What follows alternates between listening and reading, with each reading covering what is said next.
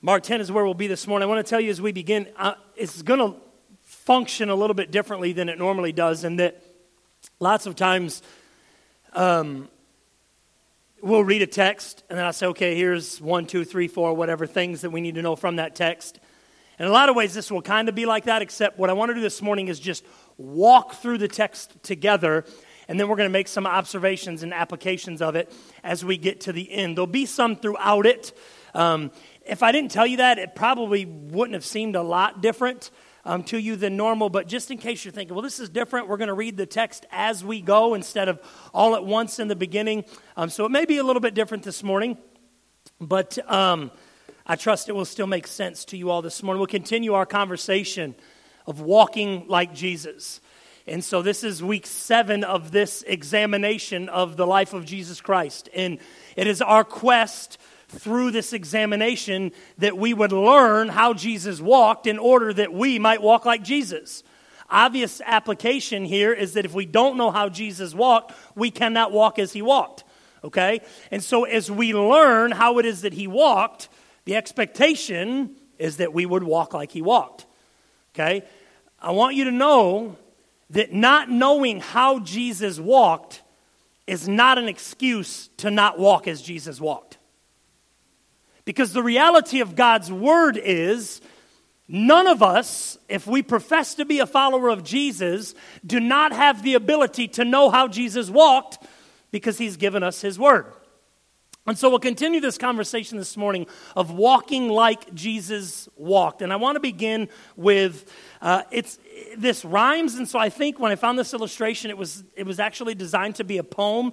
But I'm not going to read it like a poem. I'm just going to read it so if it flows, just know I'm not trying to read a poem, but it's just kind of how it worked out. But I want to begin with an illustration about a clever guy. This clever guy is named Somebody Else. There's nothing this guy can't do.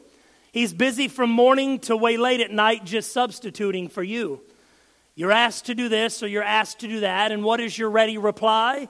Get somebody else to do that job. He'll do it much better than I. So much to do in this weary old world, so much and workers are few. Somebody else, all weary and worn, is still substituting for you. The next time you're asked to do something worthwhile, just give this ready reply. If somebody else can give time and support, my goodness, so can I. Stop giving somebody else your job. Become a servant and watch what God will do for you, because he can also do it through you. You will discover it really is more blessed to give than to receive. What kind of servant are you? One aspect of the Christian life, I believe, that is often given attention but still seemingly neglected is the aspect of the service of Jesus Christ through his life, through his death, through his burial, and through his resurrection. We all understand that he served. As we'll see this morning, service was literally a part of who Jesus was. It literally was the heart of everything that Jesus did. And yet, as much as we know this, as much as we understand this, it seems that we're content and happy to let somebody else serve. The reality for Jesus is that he could not please the Father without serving.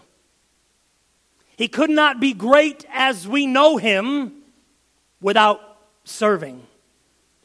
You see, Jesus served, and it was literally the foundation to the life that Jesus lived that resulted in the redemption of sinful man. Your redemption, the death of Jesus on the cross at Calvary, as so many of us can eloquently say, he died on the cross for my sins, was an act of service. Jesus' substitutionary death, his death in your place, was a service. Your redemption resulted from his faithful obedience and willingness to serve. An obvious correlation to walking as Jesus walked is the correlation of our service to and for him. And so those who claim to be followers of Christ, you got to understand something. You cannot follow Jesus without serving him. You cannot follow Jesus without serving others. There is no such thing as selfish Christianity. There is no such thing as a Christianity that is built upon me in any facet.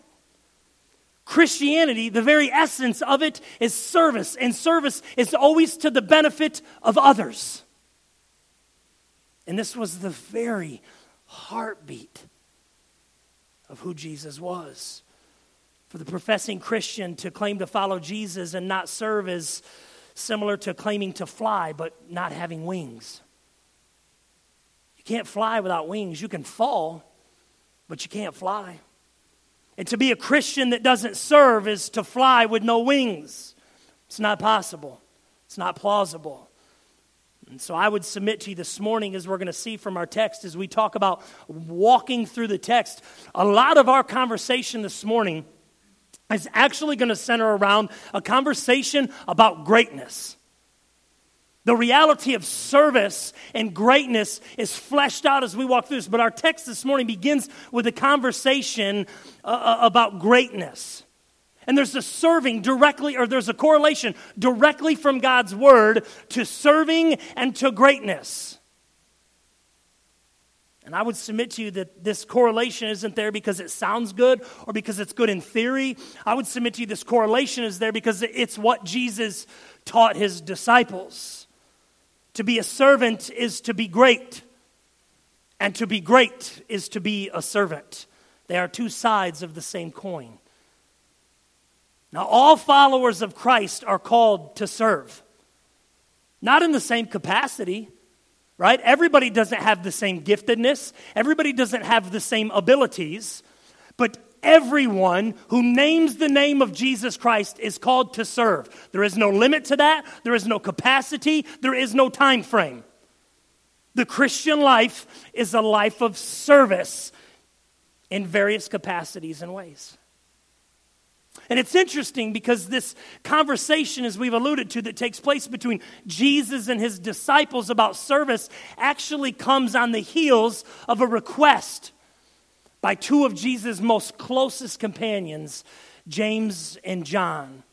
And so I want to look quickly as we begin at the dialogue that Jesus has with these two men, James and John. And I'm going to start reading in Mark chapter 10, verse 35. And James and John, the sons of Zebedee, came up to him and said to him, "Teacher, we want you to do for us whatever we ask of you." And he said to them, "What do you want for me to do for you?" And they said to him, "Grant us to sit, one at your right hand and one at your left, in your glory." And Jesus said to them, "You do not know what you are asking. Are you able to drink the cup that I drink? Or to be baptized with the baptism with which I am baptized?" And they said to him, "We are able." And Jesus said to them, "The cup that I drink, you will drink. And with the baptism with which I am baptized, you will be baptized. But to sit at my right hand or at my left is not mine to grant, but it is for those for whom it has been prepared." We see this dialogue between Jesus and two of his disciples. And this dialogue, as we've noted, it begins with a request by James and John. And at its heart, what James and John are asking is this: Jesus, make us great. And this request is veiled in a request to sit at the right hand and the left hand of Jesus. But the reality of what we know about being seated at the right hand of God, this throne, they want to be on Jesus' right and Jesus' left hand in glory. And so what we understand about this is that to sit in these positions was to hold a position of power. It was to hold a position of authority. It was literally to hold a position that people would look at and they would acknowledge it as a great position. It was a seat of significance. The request really is significant too, if you think about it, as it's revealing of their hearts. Because what we're going to see in a minute is these two men and their request of Jesus and their quest to be seated at his right hand and at his left, they're really just trying to beat the other 10 to the punch. And so what we're going to see is this reality that in their quest to be great, really their quest is selfishness. Their desire is to be in a position that there's only two of. There's 12 of them. There's only two of these positions, one to the left and one to the right. They're concerned with their role and their significance in the events that were set to unfold. And so they seek Jesus' approval to be the primary ones who would serve side by side with Jesus. And Jesus, as only Jesus can do, he responds to the two of them by first making a statement. You do not understand what you are asking. So he tells them they don't get it. And that's funny because last week when we looked at Jesus and the Word of God, that was his indictment of the Sadducees, wasn't it? He told the Sadducees, the problem is you don't know the Word of God or the power of God. All right? And so you have a similar thing here. They say, he says to James and John, you guys don't understand what you're asking. And then he poses a few questions for them pertaining to their request. You see, Jesus knew what they did not know. That he was not there to set up an earthly kingdom.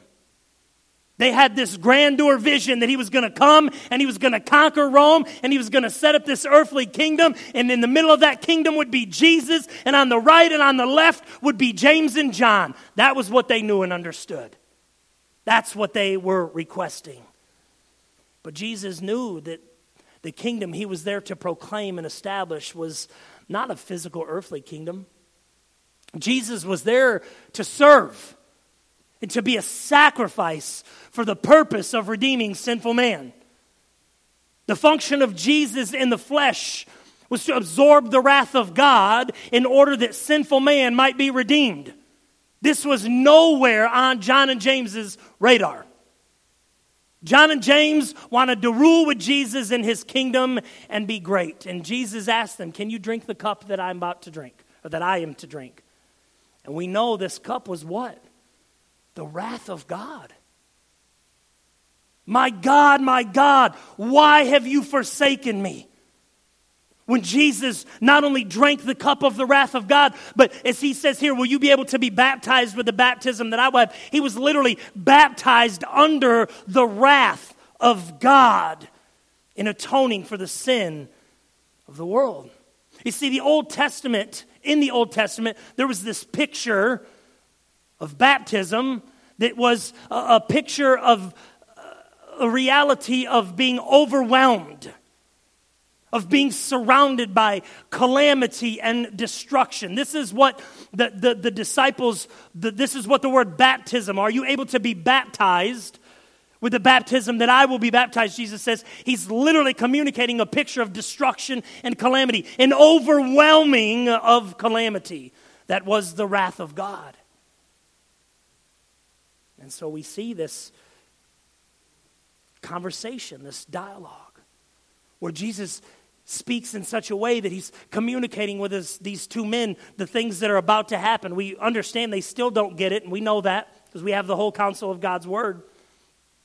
But their dialogue continues, because even though they hear what Jesus is saying, they still don't understand, and they say, yes, Jesus,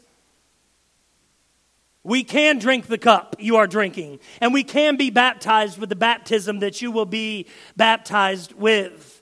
They're ready to fight alongside Jesus in an earthly battle, are they not? Only as we've seen and alluded to, they don't get the reality of the situation. Jesus was not there to set up an earthly kingdom. Jesus was not there to fight an earthly battle. He was establishing a spiritual kingdom through his life, through his death, and through his resurrection. And so this dialogue between John, James, and Jesus would end with Jesus. He teaches, as he often does, and then he answers their question. After all of this, after the dialogue, Jesus tells the two men that not only will they in fact suffer a similar fate as Jesus does, but that the request to be seated at the right and the left hand of Jesus is not for Jesus to grant. So how do you like that? Jesus, give us these positions of authority and greatness so we can be great with you in your kingdom. And Jesus says, listen, can you drink the cup that I will drink? Can you be baptized with the baptism that I will be baptized with? And they say, oh, yes, we can. He says, you don't understand. But even though you don't understand, I want you to understand this. You will, in fact, drink the cup. You will, in fact, be baptized. But guess what? You still don't get the positions at my left and my right. You still don't get this position of earthly significance and authority. Why? Because it's not mine to give. Those things have already been determined and appointed. You know, one of the things that I found was really interesting about James and John? I don't know if there's anything to this. I just found this was a very interesting fact. James and John beat the 10 to the punch and asked Jesus, give us the seat at your right and your left so that we can be great in your kingdom. We can drink that cup. We can be baptized with your baptism. You know who the first martyr was for the cause of Christ? James. You know who arguably suffered the most of the original 12 disciples for the cause of Christ? John. Those of you who don't know, John was boiled alive. And when it didn't kill him, he was banished to the Isle of Patmos. And history, records would tell us that he was the last of the disciples to die for Christ. And Jesus told him, you will drink the cup. And you will be baptized. These men died for the cause of Christ. But even in that, Jesus said, but the request you're asking is not mine to give. And the reality is, because at the heart of all of this, as we've seen, was the selfishness of these two men. They wanted to be regarded as great. They wanted to be regarded as people who had power and authority. And selfishness, position, stature is the opposite of true greatness. No selfish person can be great in the kingdom of God. You see, if the kingdom of God is being built up by people who, like James and John, are more concerned with their own greatness than the greatness of Christ and others, then God's kingdom is not being built. And that's an important realization that must be made. If we're attempting to build God's kingdom and to do His bidding and to do His work and to proclaim His greatness with selfish ambitions and motives, then His kingdom is not being built. These are inconsistent realities. They are at odds with one another. It's through selfless service that the kingdom of God is built, not through selfish service. I would submit to you that today in the church we must understand what is at stake. The church today cannot function if it's being built by individuals who, like James and John, pursue their own greatness or that pursue nothing at all. What best equips the church to reach the lost? Serving others. What best enables the church to grow those who make up the body? Serving others. We must not seek our own good and glory, but that of others. And so Jesus' dialogue with the two turns into a dialogue with 12 is the next thing that we see in our text. Verse 41, and when the 10 heard it, they became indignant at James and John. And Jesus called them to him, and said to them, you know that those who are considered rulers of the Gentiles lord it over them, and their great ones exercise authority over them. But it shall not be so among you, but whoever would be great among you must be your servant, and whoever would be first among you must be slave of all. So Jesus' conversation with the two becomes a conversation with the 12. And the reason why is obvious, it's clear. Because all of a sudden, there's this tension that exists between the two and the rest of the 10 that can be cut with a knife.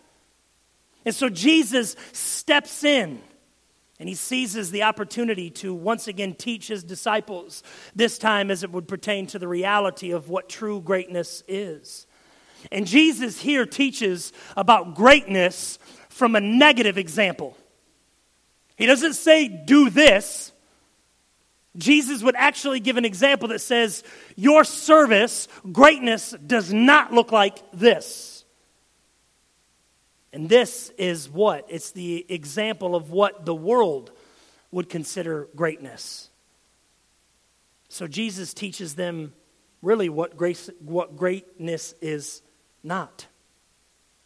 And he references the Gentile model. And underneath this Gentile model, Jesus uses a number of terms to define or to outline this model.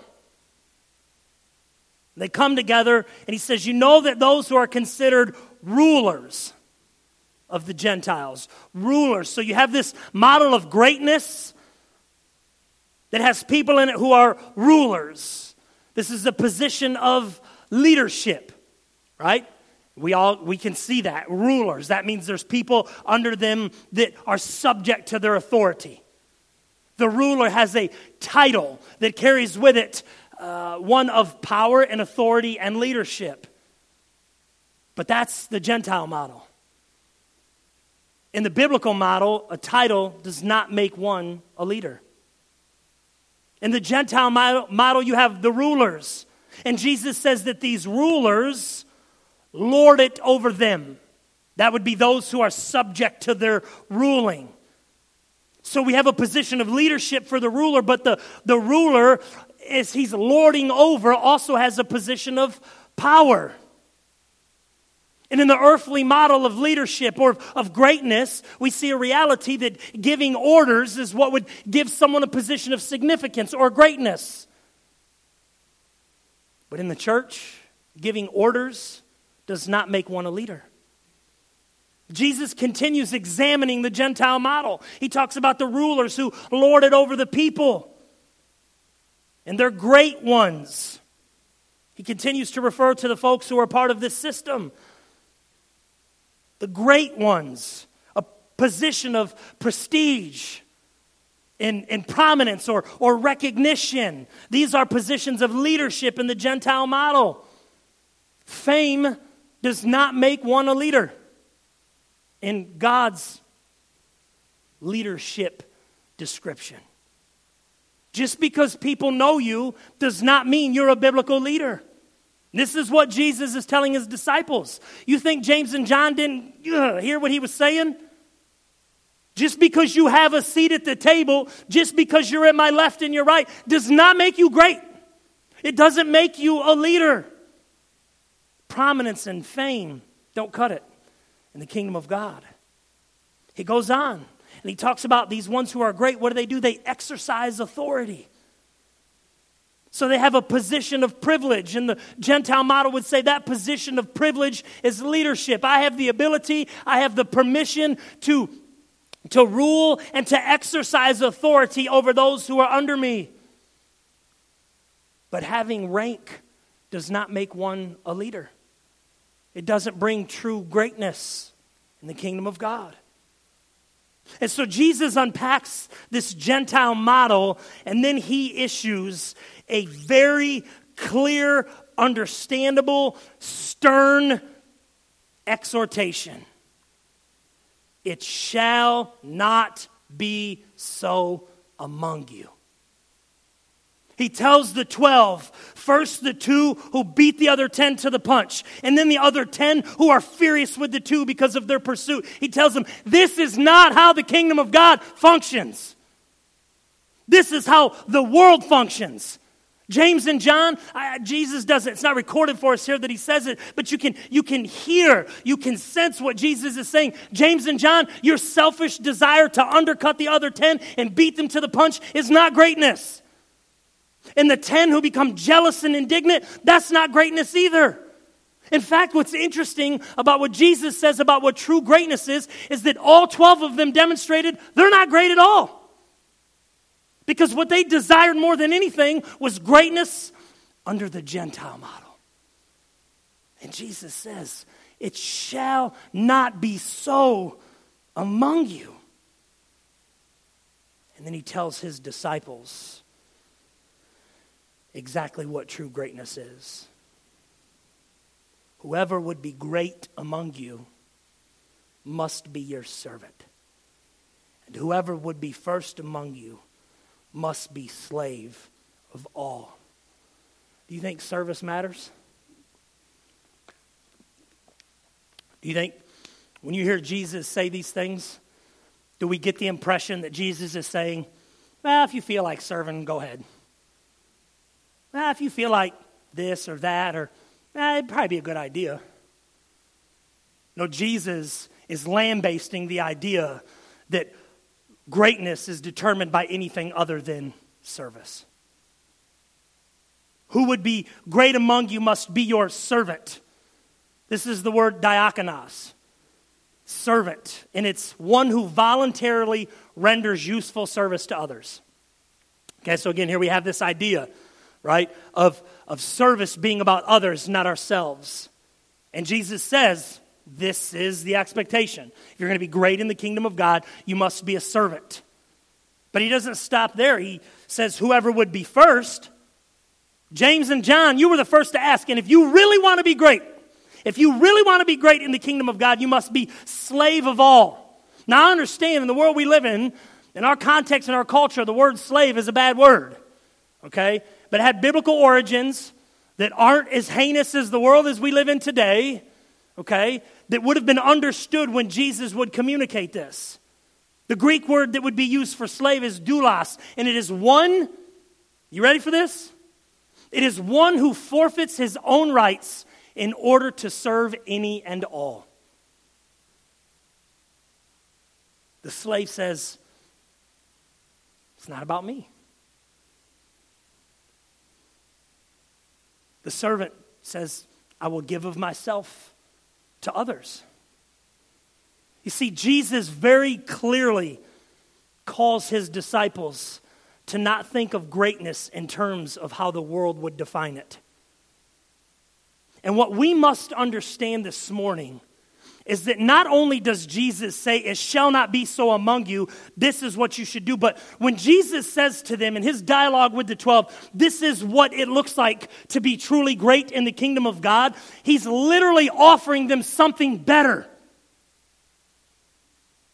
Jesus is not teaching his disciples that, listen, don't live out the Gentile model, and we got this other model over here, and they're equally good. They're both okay, but this one is about the betterment of others, so it's a better system. No, Jesus is literally offering his disciples a way of life in service to others and to Christ that is far superior than the world's model. Listen, if we took a minute and we went around this room and we just named 6 to 10 organizations that exist in the world as we know it, that we would say maybe have something wrong with them, almost all of them we could track it back to the fact that the decisions that are made ultimately aren't about others. We live in a world, even in the church, where the goal is to get what I can get. It's about me. It's not about other people. It's not about the cause of Christ. It's not about the gospel. We were talking this past Wednesday night at Growth Group together. We were talking, and you know, as we were having our dialogue and talking through some different things, you just kept thinking of this reality where Jesus tells his disciples, pray for laborers, because the harvest is plentiful, but the laborers are few. How can we live in a world and in a country where hundreds of millions, billions of people proclaim to be a follower of Jesus, and yet Jesus is still exhorting us today to pray that God would raise up laborers because the harvest is plentiful, but there's not enough laborers. The laborer is not me and Aaron. The laborer is everyone who names the name of Jesus Christ.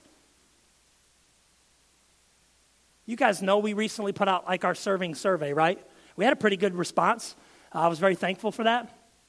But I want you to know, maybe you looked at that, maybe you thought about that, and you said, I don't know what I can do. I don't know. There is not a person here who can't greet. There's not a person here who can't shake a hand and say good morning. And that's service. That's a service to others for the glory of Christ. This is the essence of the Christian life. And this is what Jesus is teaching his disciples. True greatness is manifested in a life that is lived for the glory of God and to other people, not ourselves.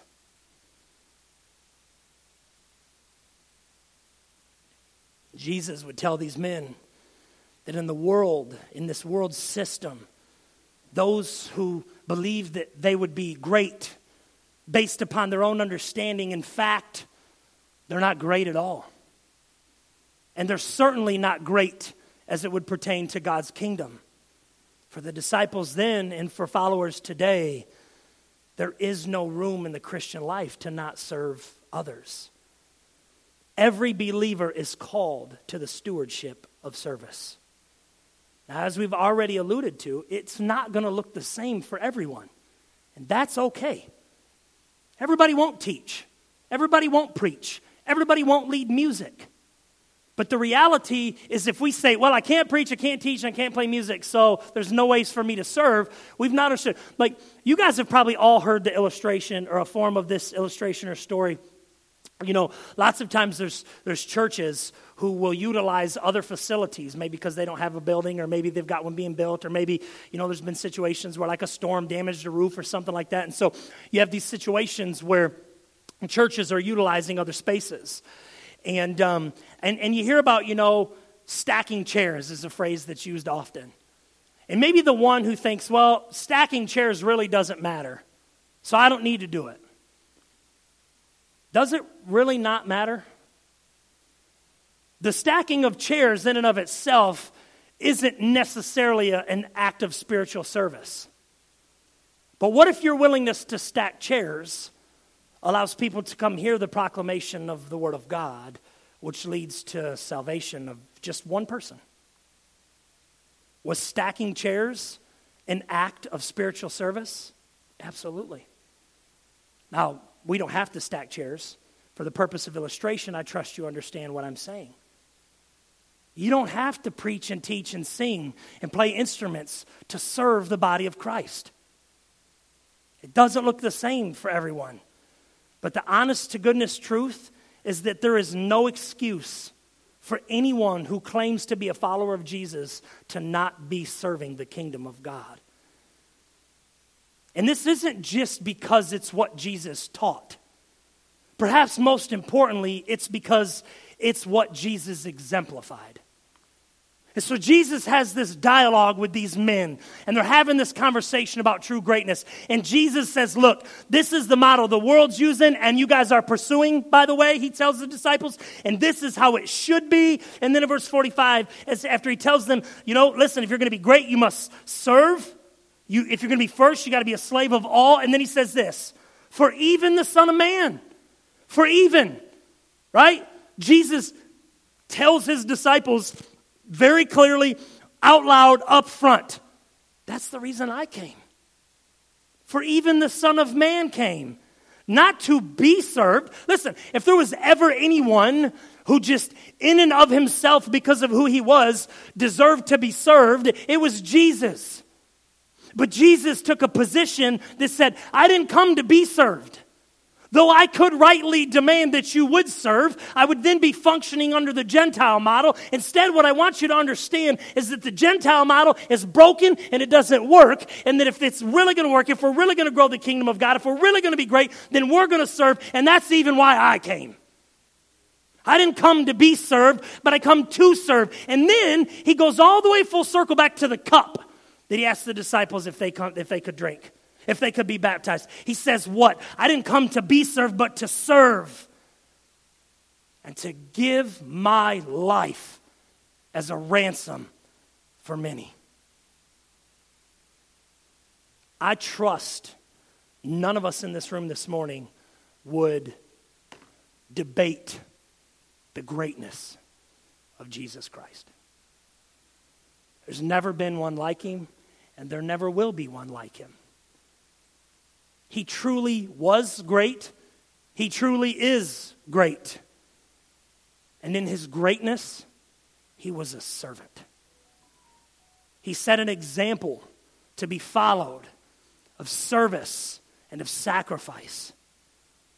Jesus is the greatest in the kingdom of God.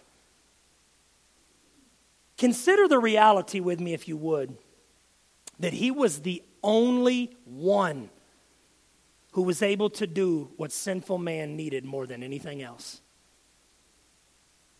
Nobody else could meet the perfect standard, the holy, righteous standard of the God of the universe except God himself. Nobody else. The reality is that the magnitude of the service of Jesus is immeasurable. We cannot quantify the greatness of the service of Jesus Christ. The stakes were high.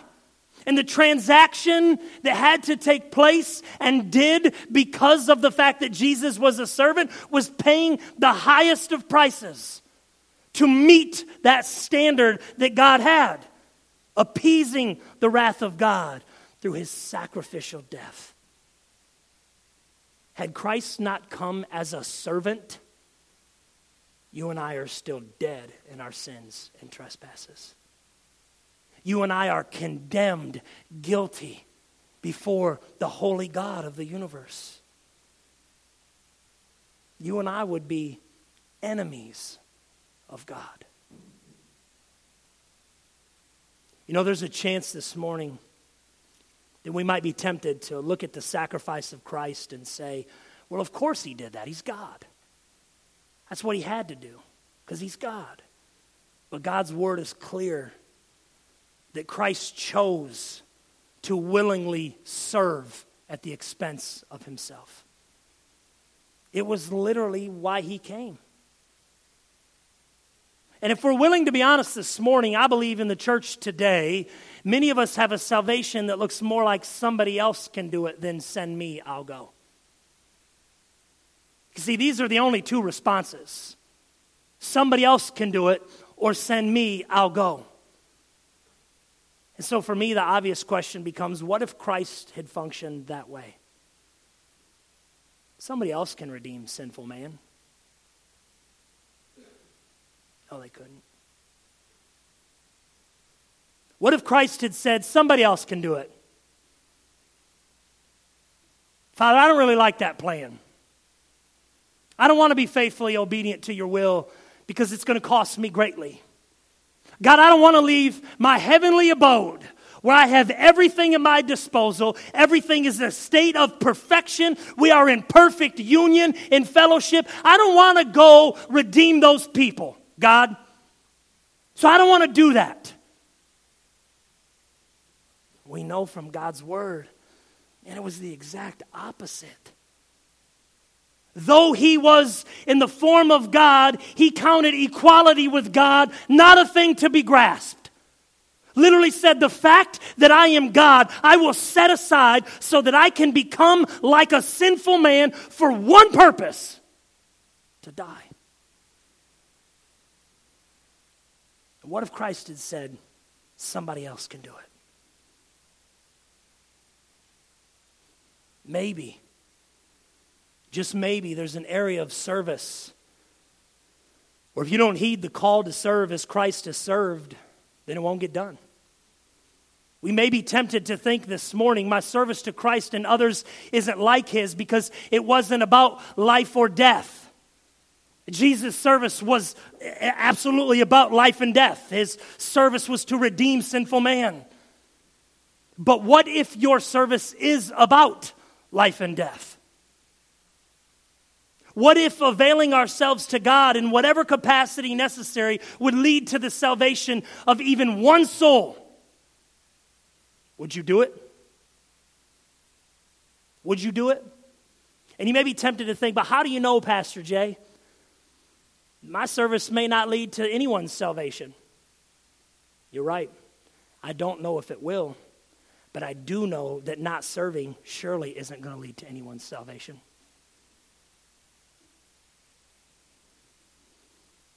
And so where do we land this morning after a conversation of greatness in the example of Jesus? Serve as Christ has served. It may not be your physical death like it was for the disciples or like it was for Jesus.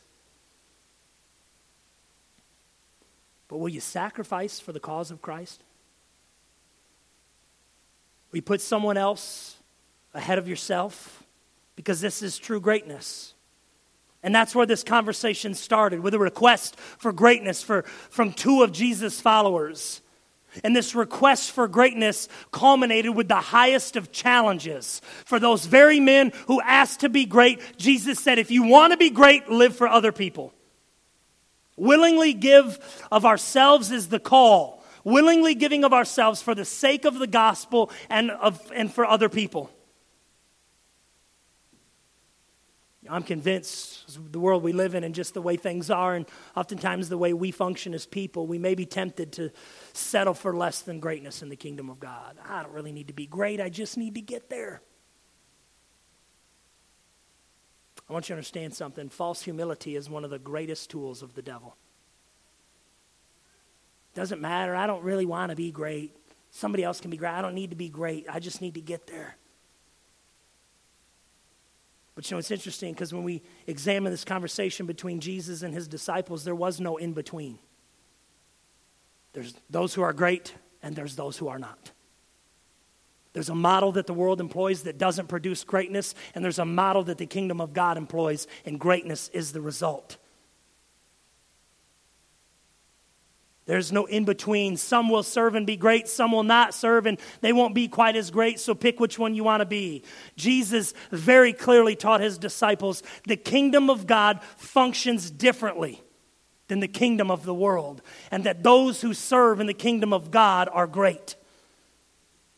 And if you're tempted this morning to take the position that says you don't really want to be great or you don't need to be great, I have no problem saying I'm not convinced that you have fully understood the magnitude of Christ's service to you.